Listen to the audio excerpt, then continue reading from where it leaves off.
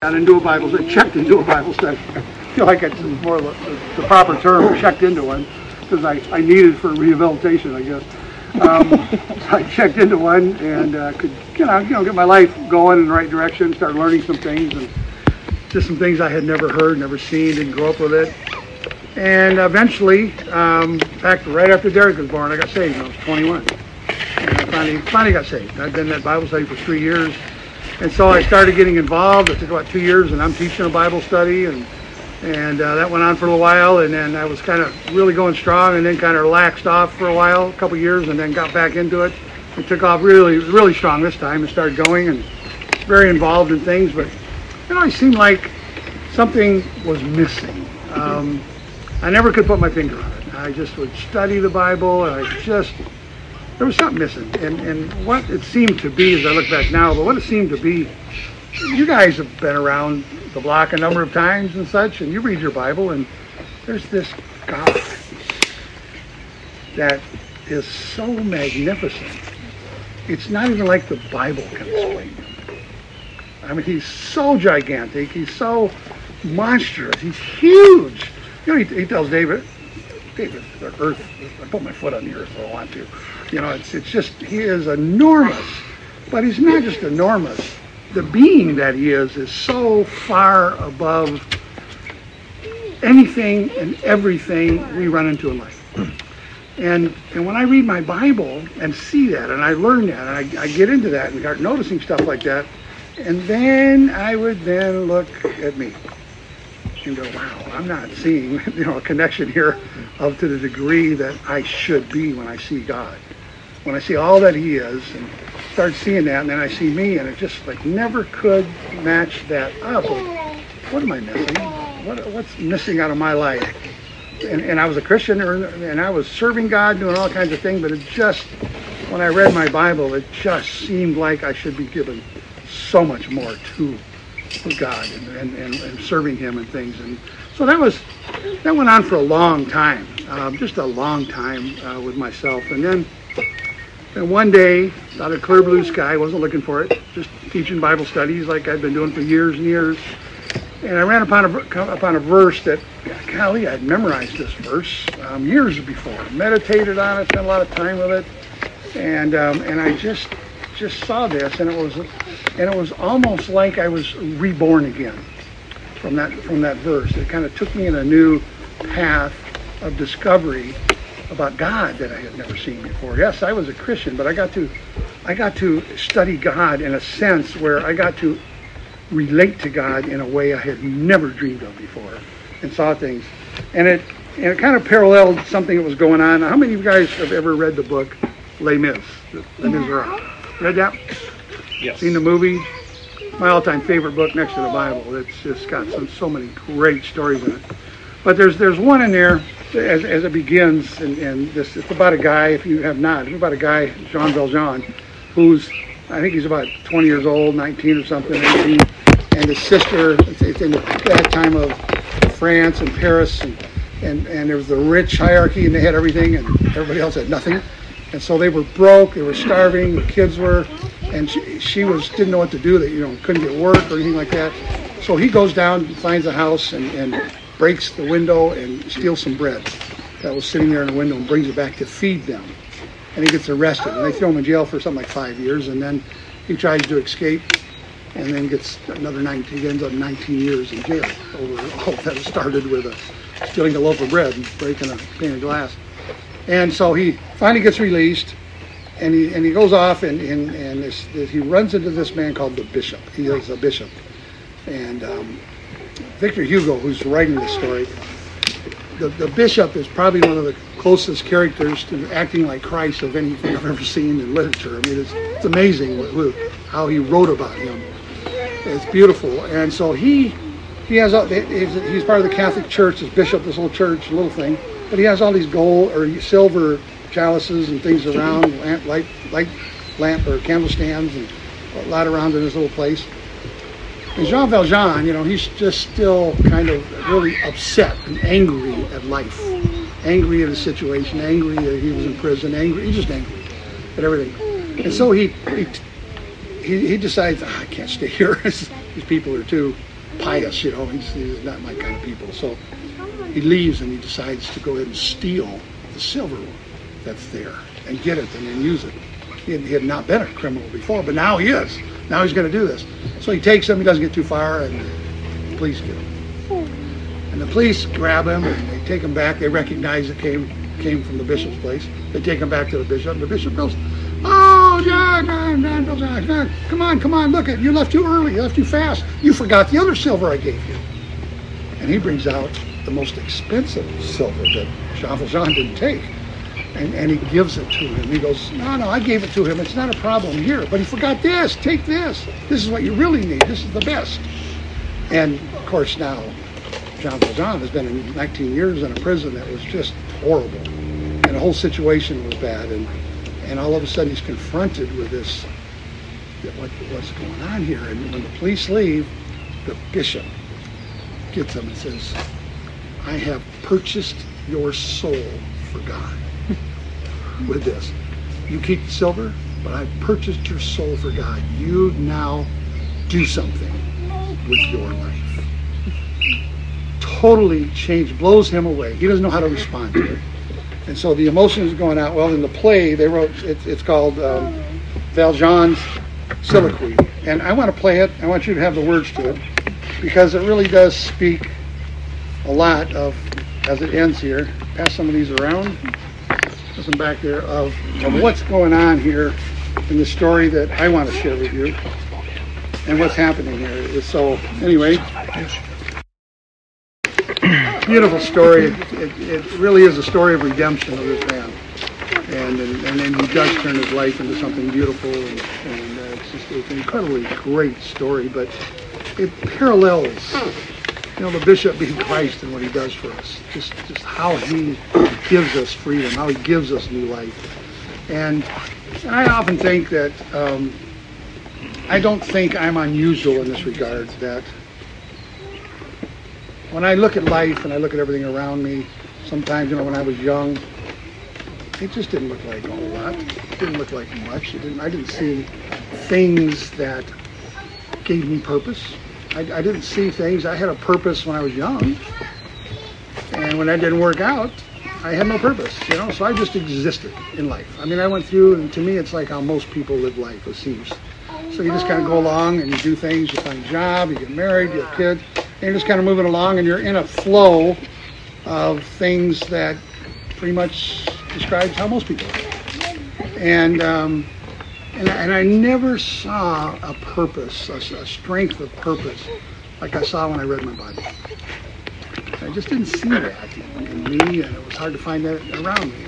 So I love this story because it seems, I can sense it. I can see the pathos in here of his cry out and things. I've cried many of those same things out with God many times, and just saw it and felt it, and then that one day, God just like this, something happened. And open your Bibles, if you would, to 2 Corinthians, for example, 5:17. You can quote it before you even get there. 2 Corinthians 5:17. Joanna, I can't. yeah, as soon as we started, you will. If anyone is in Christ, he's a new creation. I kind of looked at it a little bit further. Okay. I kind of did everything wrong. But she didn't need it. Of course. Yeah, there you go. There you go. The old has passed away, new has come.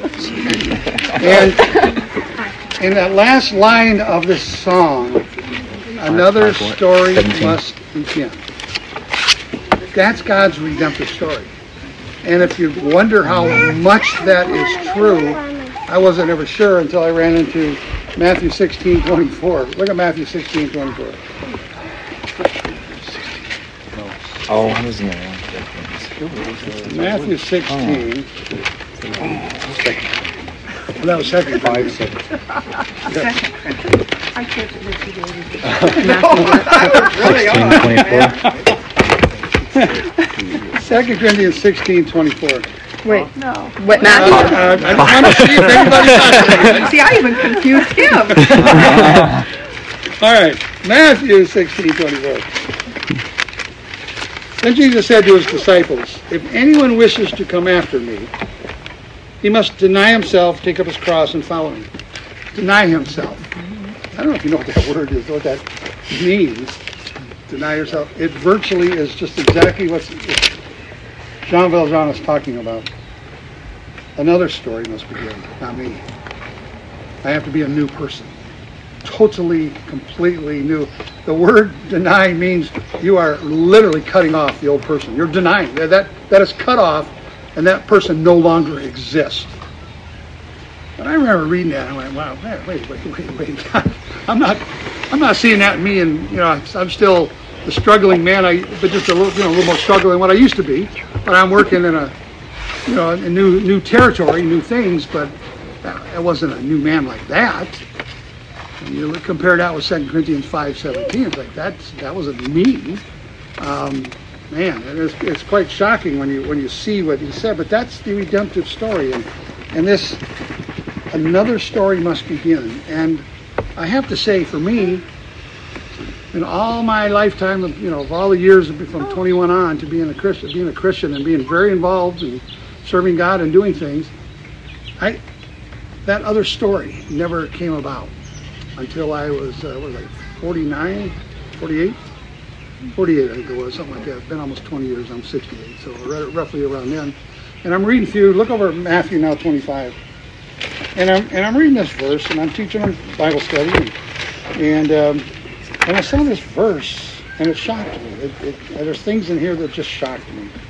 So I'm going to hold on to that. Just hold your place there, and I'm going to pass out some more. In Matthew 25:34, I come upon this verse one day, and I'm reading it. Let's look at that.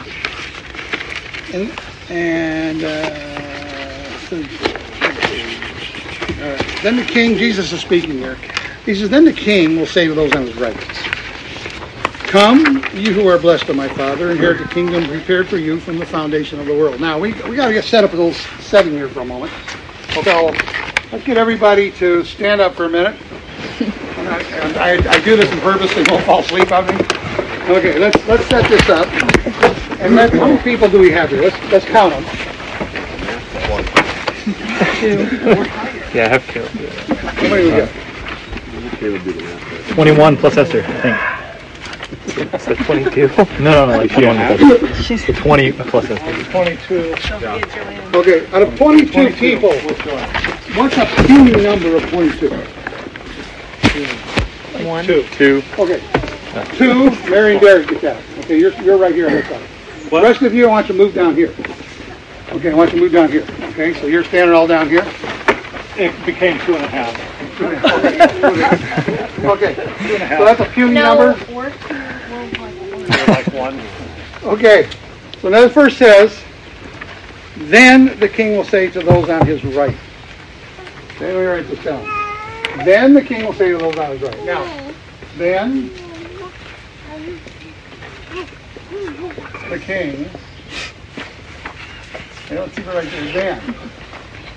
When is the then? Everybody tell me when the then is? I didn't memorize it. Is it? The first word. when is the then? First. It's. Yeah.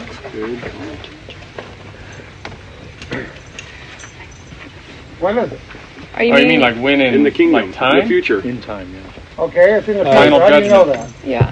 When is it in the future?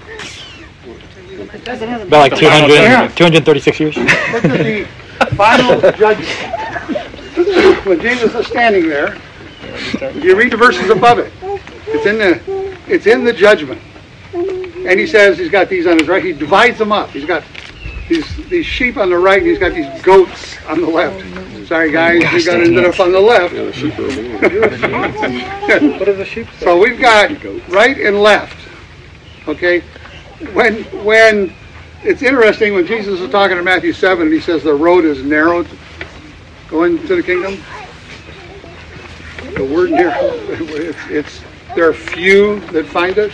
The word few means puny. I better stay over there, apparently. Puny. Oh, she's He's trying to cut in like Hey, Grampy, You already got convert, yeah. hey, Grampy, she's forcing her way in. She's forcing her way in here. John. Don't move. Yeah, stay with the sheep. Eye of the needle. But isn't that interesting? That word is puny. How many is that actually are going to make their way to that kingdom? Puny. I mean, I think of it's a few. That's got to be a big number, but puny, that doesn't leave you room for a big number, does it? That's scary. In all honesty, that is scary when he says that. It's a puny number who find it. Those on his left don't. Those on his right do. Okay, you can sit back down there now. What are you thinking if you're on the left side and you're looking at the few people on the right side? There'll be a lot of people there. Yeah. What do you think, Josh? Over here. Oh man, what am I doing over here? Thought I was a Not sheep. get here. Foghorn says. Say. What am I doing on this side of the fence? P-U-N-Y.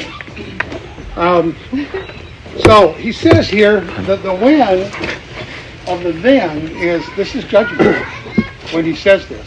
And he's going to say to those on his right. Now this is what we want to catch here. Who is it that's on his right? Those who are blessed. He calls them sheep. Okay? And it's those who are blessed. Okay, let's check that out then. Now, this is pretty essential, is that we understand what that word means. Because what does this follow up with? You are blessed, inherit the kingdom prepared for you from the foundation of the world. So then, hadn't we better be able to know what the word blessed means here? We really better know what that word is, because at that point in time at judgment, when he's standing there, and he's going to he's separated them out, and he says, okay, you on the right who are blessed of my Father. I want to be one of those. I would think you would want to be. Now, then what's the word blessed mean? How many of you been to a funeral? Been to a funeral? Most everybody has been to at least one in their life. What happens at a funeral? They all get there and one person goes up and starts talking about this person who died. By the time he gets done, that person may be the holiest person on the planet. Yeah. Have you ever noticed that? Well, I've been guilty of doing that myself, you know. That's called a eulogy. And it means you're speaking really well of that person. She took you. Nobody goes to a funeral and they do a eulogy and give you all the lowdown on that person. I'd like to see that one time in my life. Go to one and just let it fly. Well, this is who the creep We'll do was. it for you. Would you do it for me? That'd be fine. I don't have to live with anything after that. So I'm out of here. But when you think about that you're there and all of a sudden they just do nothing but tell how good this person is. That's called a eulogy. That is, this word here is that word.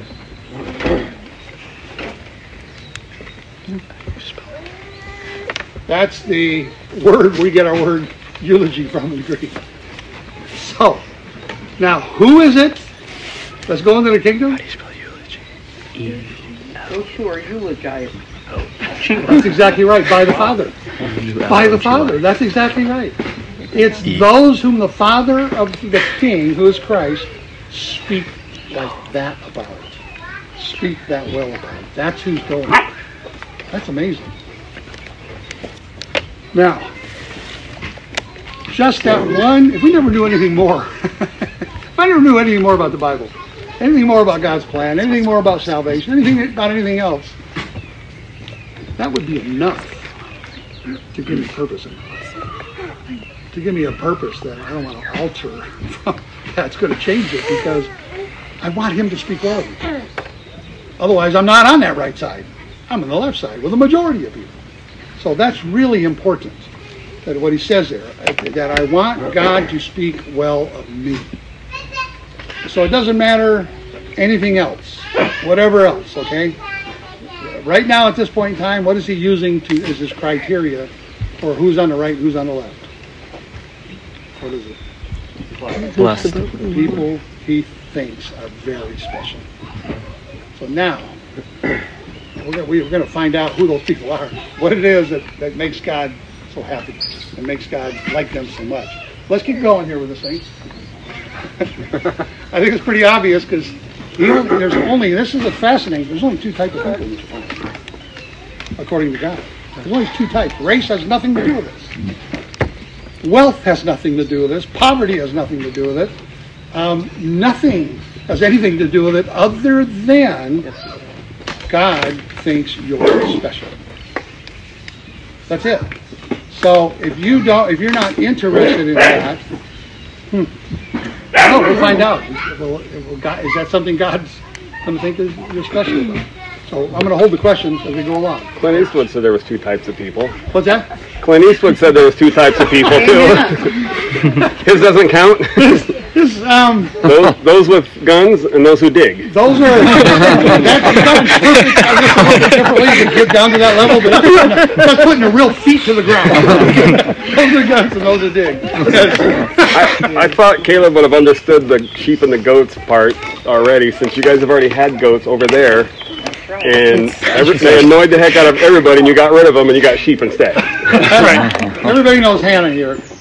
It's the closest I've ever seen Hannah come to literally losing it and swearing up a blue streak like a sailor. I've never seen anything like that in my life. All she did was go put the goats away. She just went and put the goats away. They didn't like it. Oh, they didn't like it. They didn't like her doing it. They were butting you. They knocked her over. Oh my gosh. He ran me so hard, I was on the ground, and Marley had to come save me. Stupid one goat, right? And she got down here though, and it was just I wish I could have recorded it. I have it in my mind. I wish I could share it with you, but it was just hilarious. Her screaming still at this goat, and what she said was, "Now I know why the goats are going to hell. They deserve to go to hell." I mean, it was so funny. Oh my gosh. She was just letting it fly. And we did learn that though. There's a difference between goats and sheep. That was a PG version. They are two different animals. And God created them both as an illustration. And it's kind of funny because I think the goats are smarter. The goats, I think, are smarter. But they are much more rebellious. They are so much worse. I'm doing it my way. I don't care what you say. I'm doing it my way. That's pretty much the goat. So, some of you are blessed of my Father. Put that in there. And then here's the big. What's the next thing right there that we go to? Inherit the kingdom. Let's just stop right there. This is what got me. If I was to sit down and take all of you, 22 of you, go get 100 Christians and ask you, where are you going? Heaven? I'm going to heaven. I'm going to heaven. I'm going to heaven. I'm going to heaven. I don't know if anybody would say I'm going to the kingdom. Most of us only focus on heaven. You know what makes heaven so beautiful? It's the kingdom. That's what makes heaven so special. There's three heavens that are listed in the Bible. One's ours, right above us, air and planets around us and all that. That's one heaven. The second one is in between. We don't really know where that's at. God hasn't defined it too well to us, but it could be a universe or beyond. I don't know. But the third heaven is where God dwells. That's the third. That's a heaven. And what makes heaven so special is God and His kingdom. Why do I say kingdom? Because this word kingdom, right here, it means, what this means in the Greek, it's the kingly rule. Okay, that's all it means in Greek. Just basileio just means kingly rule. That's it. That's all it means in terms of the Greek. But now, just knowing that, that's all. If we just know that, they're going to inherit the kingly rule. See, I can understand that's what makes heaven so good, the kingly rule. But that's what I'm going to inherit. Anybody got a problem with that? How does that work? How am I inheriting this kingdom? That's really kind of odd, isn't it? And so typically then the kingdom gets put on this theological bookshelf. We set it up there, and it's a word we know. Most everybody knows the word kingdom, but the difference we don't know. It doesn't have any substance. What does that word actually mean? And you know who has defined it so well for us? I thought you were raising your hand real quick. I thought you were jumping all over that. I got it. Well, I know the word either has to be God or Jesus because then I get 50%. Oh, man. Gee, that's just... actually, what defines it is God. It's called inspiration. He defines it through the Bible. He talks all about it. So, I've been on this journey with the kingdom now so many years that I finally put together here, I don't know, not that long ago, really, before I finally wrote it out, where I put it down and where you could just have something that the Bible says and hang your hat on and what it is. And so I'll give you a paper on that, okay? And then we'll continue on. This is the definition of the kingdom, and this is a definition that I pulled out of the Bible. Because the Greek definition of the kingdom is only the kingly rule. It's his rule, the king's rule. And in terms of the kingdom that is God's, it's God's rule then. But there's so much more to this kingdom rule than just that. A people, kingdom is a people, willingly surrendered to the reign of God. See, there's the rule of God. Willingly surrendered to that rule, that reign. And actively participate in an intimate partnership. Now, I bring that definition out this week. I'm going to probably next week, I'm going to break this all down and go through the Bible and show it to you. Okay, we'll go all through it and see this definition throughout the Bible. And that way, when you're reading your Bible, you're going to know what he's talking about. He's talking about the kingdom. You'll see it all in so many times in the Bible. It shows up everywhere, all over the place. Because finally, you can look at it and go, oh, that's what he's doing with the kingdom. That is the kingdom. And now that'll have some meaning to you, other than a word hung on a theological shelf and doesn't do anything. We'll explore that greater, maybe next week or the week after, depending on how far we get today. But how long you guys got? Got a couple hours? Yep. I'm not going anywhere. Yeah. We're not sitting in a second-story window like Paul's preaching.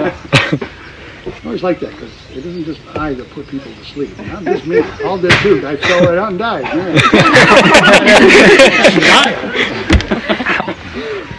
Answer biting. So, a people willingly surrendered to the rule of God and actively participate in an intimate partnership with Him.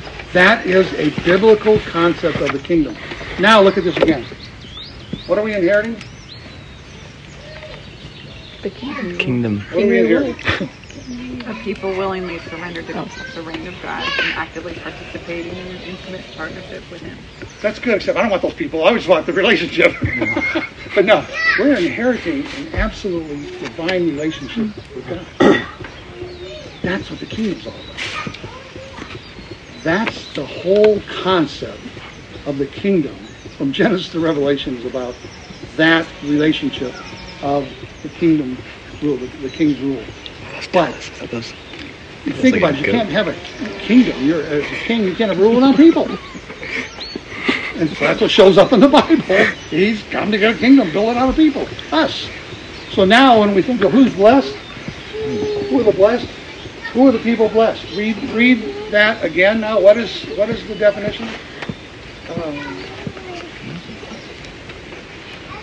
Of the kingdom? You want somebody to Willingly stand? surrendered.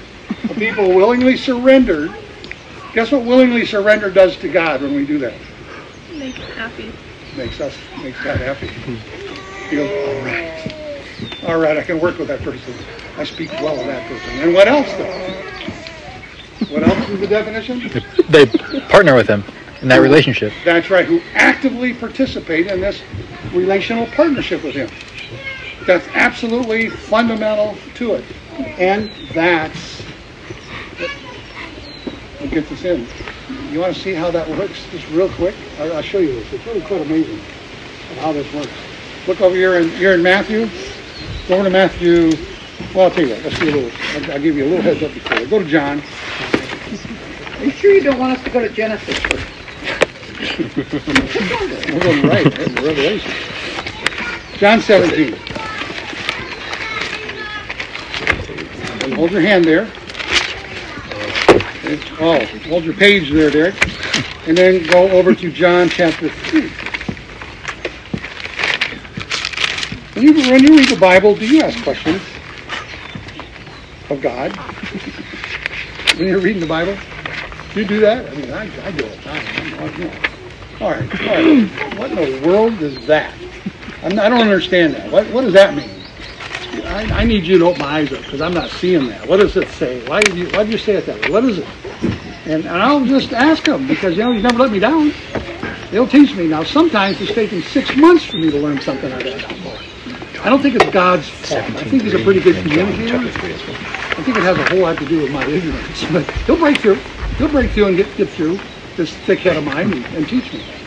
Well, look at John chapter 3.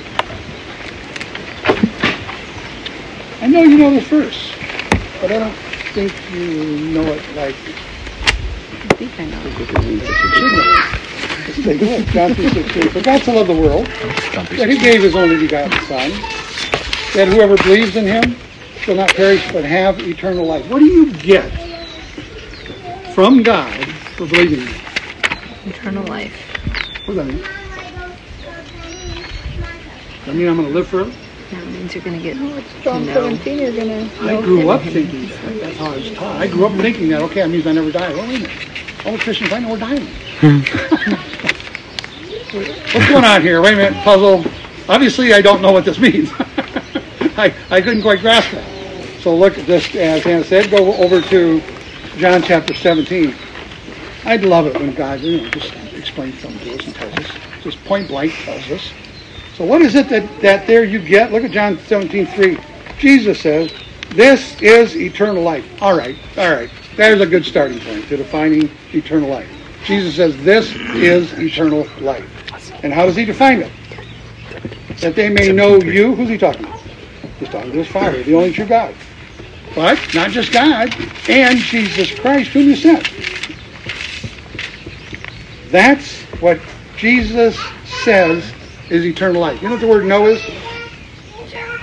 participate, participate into a relationship with. Now, I got all this group of people around me, some of my favorite people all over the place, right? And you know what relationship we have? In the Greek, it's called koine, fellowship. We have that kind of relationship, koine fellowship, koinonia fellowship. You hear it? We have that kind of fellowship between us. But with this little lady over here, I have a whole different relationship. You know what it is? It's gnosko. It's, no, I'm not going. Gnosko. You're so I funny. went right over here. Everybody's not married. No, what that is, this is a marital partnership. That word is the Jewish axiom in the Greek. It's used for the marital relationship. And in the Hebrew and the Old Testament, same thing. It's used for the marital relationship. So, you see, this relationship is different than this relationship. It's this marital relationship. And what is the difference in a marital relationship? The primary difference? It's a partnership.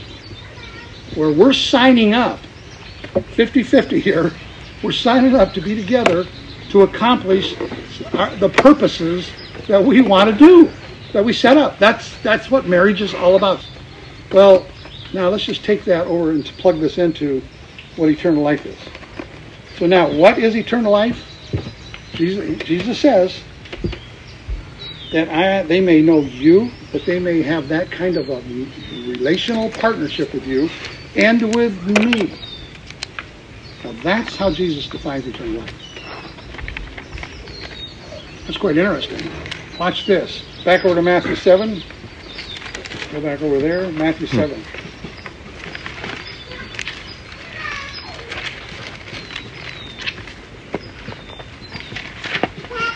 And look at verse 23. Here's a group of people that are on his left side. Okay, they're on his left. They're goats. But these are not hellions. These are not killers. These are not murderers. These are not people who have just run rampant with their life. You know, these people here are people who have healed people. People who speak for God. People who, I mean, this is pretty strong language. He says they call him Lord. Look at 21. Not everyone who says to me, Lord, Lord, is going to enter my kingdom. Wow. Look at down here verse 22. Here's why they won't. All the people on the left side. And then I will declare to them, I never knew you. Depart from me, you who practice lawlessness. The word new, it's the same word as in John 17:3. In Elsko, it's the same word. He says, I didn't have that relational partnership with you, like a marriage. I didn't have it, so you're not getting into my kingdom. That's what he's saying again at the judgment. So see how this blessed, what he speaks well of when he tells somebody he has this marital relationship with, that's actively participating in that relationship. Because you don't have a marriage when only one participating. That's not a marriage. A marriage is when two people join together for a singular purpose, to accomplish a purpose together. Well now, if we're going to do that, and we're signing up for that, whose purpose are we trying to accomplish? Mine? Jesus told us back in Matthew 16, no, not yours. That man of you is gone. That's dead. Another story's now begun. And now we're marrying into the family of God to then partner with him to fulfill his purposes. And now when you start seeing that, that's quite amazing. Is that a handout? Yeah. Okay. I was going to say, in that same Matthew 7 passage, it's not everyone who says to me, Lord, Lord, will enter the kingdom of heaven. And then it says, but the one who does the will of my Father. And what is the will of his Father? That we have that relationship with him. Now go back to John 3:16 for a minute. For God so loved the world. Wow, now they're starting to put a whole lot more meaning to that. He's dying to have that relationship with us. That's what he's dying for. That's what Christ is coming to die for, to give us, restore that relationship back. We can have that kind of a marital partnership with him. That's the thing that he speaks so highly of, and then we inherit his kingdom. We get his kingdom. And one of my favorite verses about this is Luke 12:32. Look over there at that. I love this. Can you tell, what makes God happy? What gives him great pleasure? Can you think of that? I think what gives you great pleasure? You could come up with some things, that you just love, that you could just think of. What is it that gives God great pleasure? Look at 12:32. Do not be afraid, little flock, for your Father has chosen gladly. That means great pleasure. It gives him great pleasure to give you the kingdom. Because what is the kingdom? Can anybody tell me? What is the kingdom?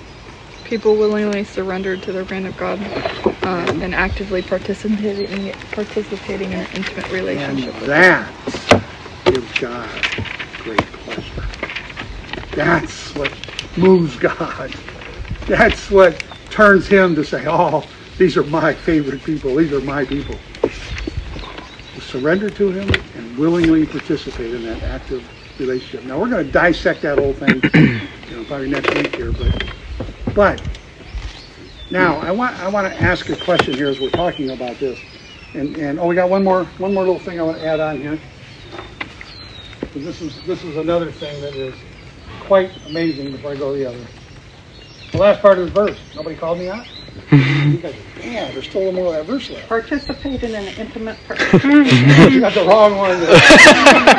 That's not a verse, and it wasn't inspired. Prepared for you. Thank you. Prepared.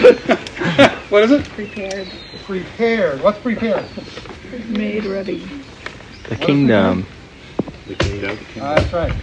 The kingdom we're going to prepared from when? The foundation.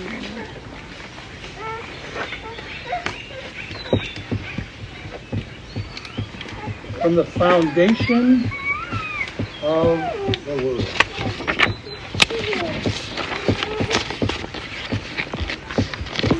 I'm not going to answer this. I want you to answer it for me. That speaks volumes. What does that tell you? What jumps out at you when you see this? We're going to an old place. What?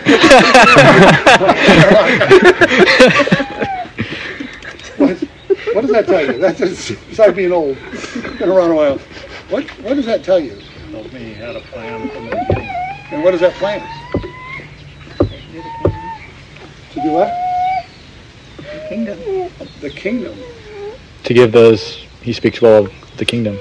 That's really interesting. The earth isn't mentioned there. The earth was never mentioned. That was never God's permanent place ever. Which is interesting, because that wasn't the case before Adam and Eve fell.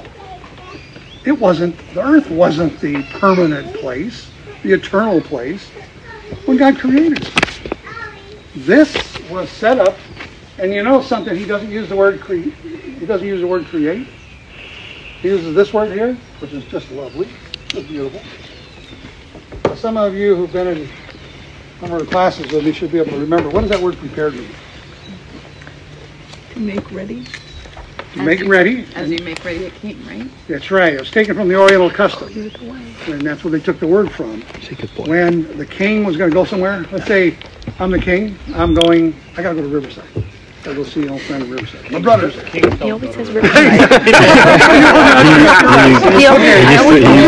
don't know why. He grew up in Riverside. That happens. So I'm going to go see my brother. He's pretty low down. I'm going to, pull myself and go see my brother in Riverside. Now, I want to make sure I'm going to get there. So what am I going to do? I'm going to take you, okay, and send you ahead of me. And your job is to go take care of that road. So there is nothing on that road that's going to prevent me from getting where I want to go. That's what the word prepared means. It's hard, Crampy. The 91 stands between us. I know, man. You're going to have to take some kind of crane with you. Some kind of, prepared means it's not created. That wasn't created. The kingly rule didn't need to be created. It was God. What needed to be prepared? Take a look at the definition again. What needed to be prepared? The way there. Kingdom. The way there. For who? For us. For us. Those who are blessed. Those who are blessed. Those that are sheep. Those that are on the right side. Those that he speaks well of. Those who have an intimate relationship with him. And he prepared it so you could get to that place. And that was all set up. Now what's interesting, he did it at the beginning of the world. He prepared it and set all up. When was the concept of Christ brought in? After Adam and Eve sinned or before? Before. How do you know that? He prepared it before the kingdom. He prepared it, and he even says it in the Bible. How about the Lamb's Book of Life, where the people who are those favored ones? Before. There's a book with their names in it. When was that prepared? Before the birth was even made. So now I want to ask you a question. You answer it. What's the Bible about? Okay, did he say don't answer? No, he did answer. That prepared way to the kingdom. That way right there. Yeah. That's That road. what the Bible is all about. And I've done this before. I do it in one of the books I wrote, but I want to have you do it just to show you. I got my finger at Genesis chapter 12. So Genesis 1 to Genesis 12 takes up this much space. Okay? Genesis 12 to John 21 takes up that much space in the Bible. Basically the same amount of time. Basically the same amount of time. And you know what is really fascinating? You see this? What happened here is all that went wrong in the world. You know what this is? Laying out what was prepared from the foundation of the world. This is how he's going to fix all that and take us to the kingdom. That's what this is all about. Everything from the last part is how to live in that kingdom world. Got it. And that's what the rest of that is. So how many years was it, the first part and the second part? A couple thousand, just a little over that. Roughly 21, right in there. That's quite interesting to see it laid out like that. That's what went wrong in the world, and this is what God has done, prepared to take us to the kingdom. This is all he's laying out. So now, let me ask you, which is more important to God? What's wrong, or what he's done to fix it? Pretty obvious, isn't it? That's what's so important to God, is what he's done to fix it. And that's all about taking us to the kingdom. That relationship is fundamental to God speaking well of us. Having that relationship. We can, I don't know, I've been through a number of years now and seen all kinds of different ways that we will say, I'm saved, you're saved, I'm saved, you're saved, you're saved. A dozen different ways. But God pretty clearly defined it there. What is it that you know you're saved? What is it? You're known by God. If you have that intimate partnership with Him. Now, no one could drug me and convince me that I don't have a relationship with Joanne. Couldn't do it. You could beat me senseless. You're not going to ever make me not have that relationship with her. We celebrated our 50th day. We've had 50 years of marriage together. I hope we got another 50. Hallelujah. Amen. I pay her to do that. See, this is what was so beautiful about discovering that verse, because what that verse did is it set me on a pathway of discovering the kingdom. You know that Matthew 7:14 verse that we were looking at? Matthew 16, where Jesus said, there are few who find it. The road is narrow. No, that is 14. Matthew 7:14. The road is narrow and there are few who find it. Find. What an interesting word. When I think of find, it's kind of like I lost something. And there it is. And Esther's the greatest example. She could have something in her hand, and all of a sudden it's not in her hand. And 1 minute later, she'll see it. I found it! That's sitting right here. But it left her hand and got down to there, so now she finds it. It's not that kind of finding. Okay, that's not what the word means. It's not that you've lost something. The word means you are seeking after it. You are looking for it. You are dedicated to finding it. You're doing everything you can. And that's really the strength of the word. You're doing everything you can to find it. And what is it that we're trying to find? The right pathway. That's what he's saying. We find that right pathway. And I can honestly say, is that a hand up or? Yeah. Okay. Yeah. Oh, I was just gonna say I was just thinking about that verse too, because the wide road, it doesn't say they find it. It's just they enter by it. It's the road they're always on. Good point. Good point, Josh. Yeah, exactly right. You're on it. And how do you get off of that road? Well, find the other one. You're finding. You're gonna have to. You got to look for it. You're doing everything you can to find that way. Is what he says, and that's who finds it. And that when I found Matthew 25:34, that was just God opened my eyes up to see something I'd memorized, meditated on, and was so stupidly blind to it, I never saw it.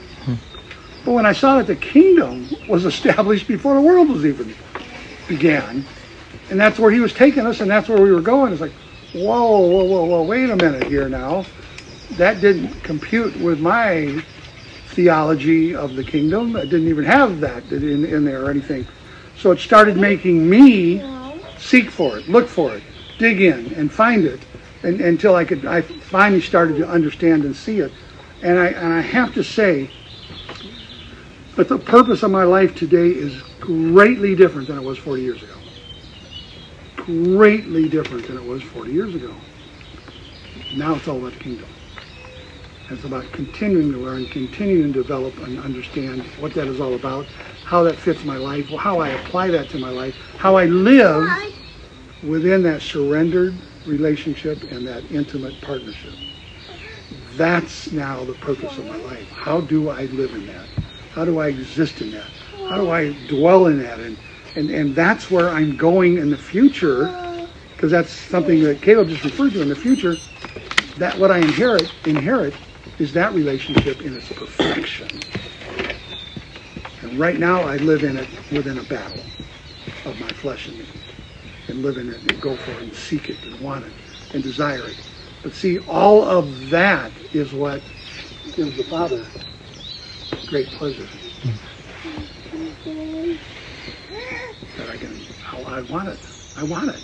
It's nothing's going to stop me from getting it. I just want to live in it and have it and do everything I can to explore it and enjoy it and fellowship in it. And just, I can't get enough of it. And see, that gave me a purpose that I never had in my Christianity before. Even though I was saved, I just never had that purpose so strongly in my heart that's when I get up in the morning, that's what I'm going to do today. And when I go to bed, I'm waking up in the morning going to go do it again. You know, it's just that drive. And that, I just have to say, that gave me a purpose. And that's why I really would enjoy sharing this with you. Because there's nothing in my life. I'm 68 now, and I can tell you, and I've done a lot of things in my life, but there is nothing that is compared, not even close, to finding out about the kingdom and then setting that as my goal for my life or what I'm going to do with it. Nothing else even comes close to it. And so that's what I want to be able to share with you, just explore that whole realm of what the last almost 20 years has been showing me and teaching me, and just enjoying it and learning about it, and so that I hope you guys can jump into this and see it and see it unlocked for you, and just have what a tremendous life it gives you when you see that. The kingdom is just remarkable, that relationship. So remarkable.